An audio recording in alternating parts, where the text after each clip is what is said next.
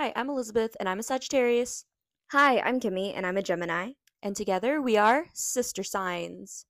Today we are going to be talking a little bit more about the Saturn return transit, also known as why are all of my friends getting serious and settling down and getting better jobs. Yep. Lots of big life changes. And it lasts for about 3 years, usually happens from the time people are 28 or 29 up until when they turn 30. So, Kimmy, I'll let you start off the episode. Tell me what you have on Saturn returns. So, Saturn return, it's known as the coming of age in astrology. That's kind of like, I guess, astrology puberty, I guess, where you're really going to go through a lot of trials that are going to teach you a lot of life lessons that you need in order to progress to where you're meant to go. And so, for some people, this manifests in their career or their love life or their just personal relationships, their how they view themselves. There are so many ways that it can affect you. And while that can be really, really intimidating, Saturn return is a time to make big decisions from a place of power instead of fear. And Saturn, it's the planet of diligence and self control and limitation, but it's also called the celestial taskmaker because it's how we learn a lot of the big lessons in our life. Daddy energy, that's what they call it. Oh, really? Yeah. I haven't heard that. Yeah, they say Saturn has big daddy energy. So, yeah, like you were saying, it's the transition from youth into adulthood. One thing that sticks out to me is I remember Uncle Mike when he was talking to me one time. And my uncle, he was in the Air Force. He got out, went to college, got his law degree, became a lawyer. He said something to me that was so crazy. He said that his life didn't start until he turned 30. And hearing that as like, a teenager, like that like really blew my mind because 30 is so far away. But now that I am 29 now, like 30 is, yeah, it still feels like you're growing into yourself as a person. So, he's obviously not into astrology and wasn't with anyone that was into astrology, but I think that was interesting that he made that remark, and it's something that's always stuck with me, like a encouraging little beacon of hope. Hmm. But he probably doesn't remember saying that, but that's, yeah. Well, and I mean, I feel like in the last maybe 5 or 7 years, a lot of people were really pushing the whole 30s are the new 20s. And maybe that's because Mm-hmm. people are becoming more self aware of, hey, like now, yeah, Yeah, I'm, definitely. And I mean, we're also taking better care of ourselves. We have better like medical care, barely, but we're aware of like holistic ways to, take care of our bodies and treat symptoms that we may be having. But yeah, so Saturn, it's big into you how to be responsible. So if you are wilding and out in your early 20s, it's going to catch you, and Mhm. it's going to say, "Hey, it's time to reevaluate what you prioritize in your life." And if you do that during your Saturn return, you will be rewarded because you'll have all those lessons that you learned, and you'll be able to get through any tough situations that you're going to encounter.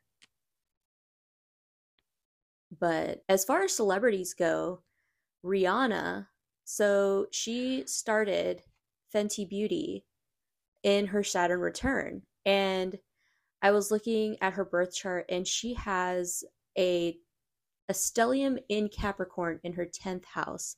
So what that means is she has more than 3 placements in her 10th house. And the 10th house represents like your legacy, fame, your work, that kind of like finances, like long-term finances and stability.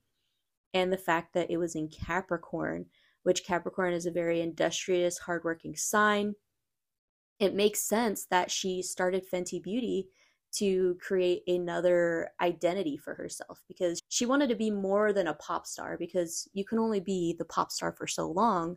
And, she definitely channeled her energy into creating a brand and legacy for herself as well as her family, because she used her last name. Because up until that point, everyone was like, what's Fenty? Who's Fenty? If you weren't like a Rihanna girl, you didn't know what it meant. And she used her family name to start that brand. And look at where it is now. And she started that in her Saturn return. I was trying to figure out where Adele's Saturn return started, like which year. Did her company start in the beginning or toward the middle or toward the end? Were you able to find I that? didn't go that in depth with it. I'm just curious because I know that for some people you do like however long it takes you to learn the lessons depends on how quickly you get the reward because you don't get the reward until you complete your task or whatever. So I was just curious to know for Rihanna if it took her longer to actually achieve that. I'm not sure how long it took her to do it, but I just think it's very interesting. It was like the right time for her to start Fenty Beauty. And so because she did that in her Saturn return, which starting a brand from scratch like she did was not easy, and she went all out. Mm-hmm. But I feel like her brand will stand the test of time. And I mean that includes like Savage X Fenty and all of the other all of the other things that she has going on right now. She's built during her Saturn return. And yeah, I definitely think that'll cement her. Like, she doesn't have to perform at this point. She's never going to have to release another album at this point. But she did also put out 8 albums in 11 years, I'm pretty sure. Like, something crazy like that. And they were like back to back hits. Mm-hmm. I don't know. I found it interesting that as soon as she had a kid, she announced a tour. We know children are very expensive. That's my natural birth control. Look, I also think that she wanted to get back out there too because it's been so long since she performed, and her debut was the Super Bowl. True, and that exposure that she got, she made sure to bring in her other brands into it too. So she Mm-hmm. got a crap ton of exposure for all of her lines of business. So Yeah. that was really cool. Yeah, she's a real one. Like I said, she may be a Pisces sun, but that, let me tell you, the rest of her chart is Capricorn. Like, Do you think Rihanna has an astrologer? I don't know, but she did write that song, Bitch Better Have My Money, and that's the most Capricorn thing I've ever heard. She's about that bag and she's gonna get it. Fair. But also, so like she went through her Saturn return, and now she's married and she has children. So again, like that Saturnian energy of responsibilities and settling down and figuring out what you prioritize and value. And I would say family is a big thing that Rihanna would prioritize. For sure. But what other Saturn transit things did you notice, Kimmy, for other people? I Ever since I read Adele's feature article in Vogue in 2019, so much of that stuck out to me that whenever we started talking about Saturn return, all I could think of was Adele. I mean, she even got a tattoo of Saturn to commemorate how much she went through during her own Saturn return. And she did go through there a lot of things resulted from her Saturn return. She got divorced, she started working out with a trainer and lost a lot of weight. She released a new album. There were so many things going on in her life. And while she doesn't blame her divorce on her Saturn return, she did realize that she wasn't happy in her relationship. And so with some of her placements, you can see that her Saturn return showed her that she one wants to prioritize her son and how he views her, and then also just continuously learning from all of her previous experience because I was looking at her chart and so she's a Taurus sun, Sagittarius moon, and then Gemini Mercury, Gemini Venus, and Cancer rising. And then her Saturn is in Capricorn. So in her the 6 things that I just listed, 3 of them, no, 2 of them. 2 of them are ruled by that planet. So Saturn rules Capricorn, and then Mercury rules Gemini. And then I was also looking to see that depending on where Saturn is positioned in your chart, it indicates how responsibility affects you. And are you self-disciplined? So for people that have this prominence, you tend to be more reliable, trustworthy, and patient. And whenever I was looking through it, it looks like it's just air and earth signs that are the most receptive, I guess, to Saturn. And so that's Taurus, Gemini, Virgo, Libra, Aquarius, and Capricorn. And so for Adele, since Saturn rules Capricorn, both positive and negative qualities of Saturn are emphasized. So that can mean that on the positive side, you're ambitious, independent, and dedicated. Hence, Adele releasing the new album, becoming a gym girly, and then also just going through her divorce and realizing that she didn't have to just stay there because she was already married. And I was also looking because the bad part about Saturn and Capricorn is that you can sometimes be overbearing, selfish, and mean, but you also learn from your experiences. And unfortunately, they are kind of prone to disappointment in love. But she was talking about how, back to her son, how she wanted him to see her love and also be loved. And I think that they just realized that it just wasn't working out on that end. But it also makes me sad that Adele may not end up happy. There's obviously she could, but maybe at least we might be able to get more love song ballads. And then the one last note is that Adele, I think she has an astrologer with how much commentary she's had on it. And whenever she released her album 30, she released it on November 19th, which was also the lunar eclipse in Taurus. And the significance of that is the lunar eclipse in Taurus symbolizes that, time is going to speed up, and it's an encouragement for you to move on to the next thing, which I think is also brilliant because she had just finished her Saturn return or was coming out of it, and then boom, moving into the next chapter. Very symbolic on multiple levels. So yeah, maybe Adele does have an astrologer in her back pocket, or maybe like her publishing team or manager is clued into it.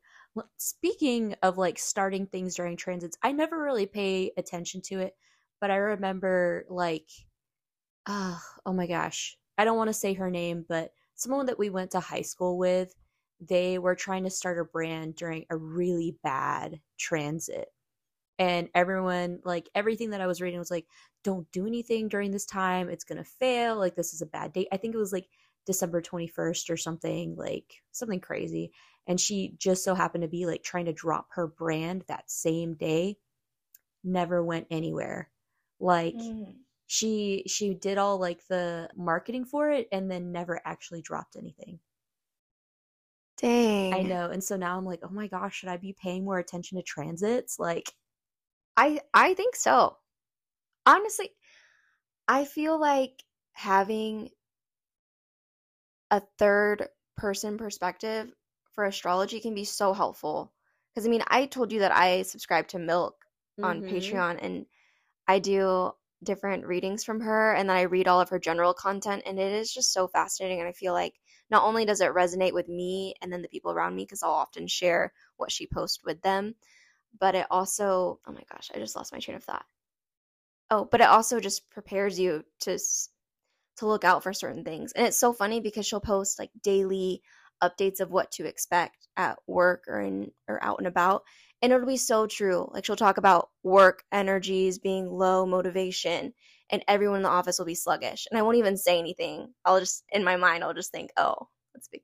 It just is a common theme for the day. So it's just interesting to have that. And I feel like if you're a celebrity with all this money, especially if you're trying to grow your empire, why would you not have an astrologer? Yeah.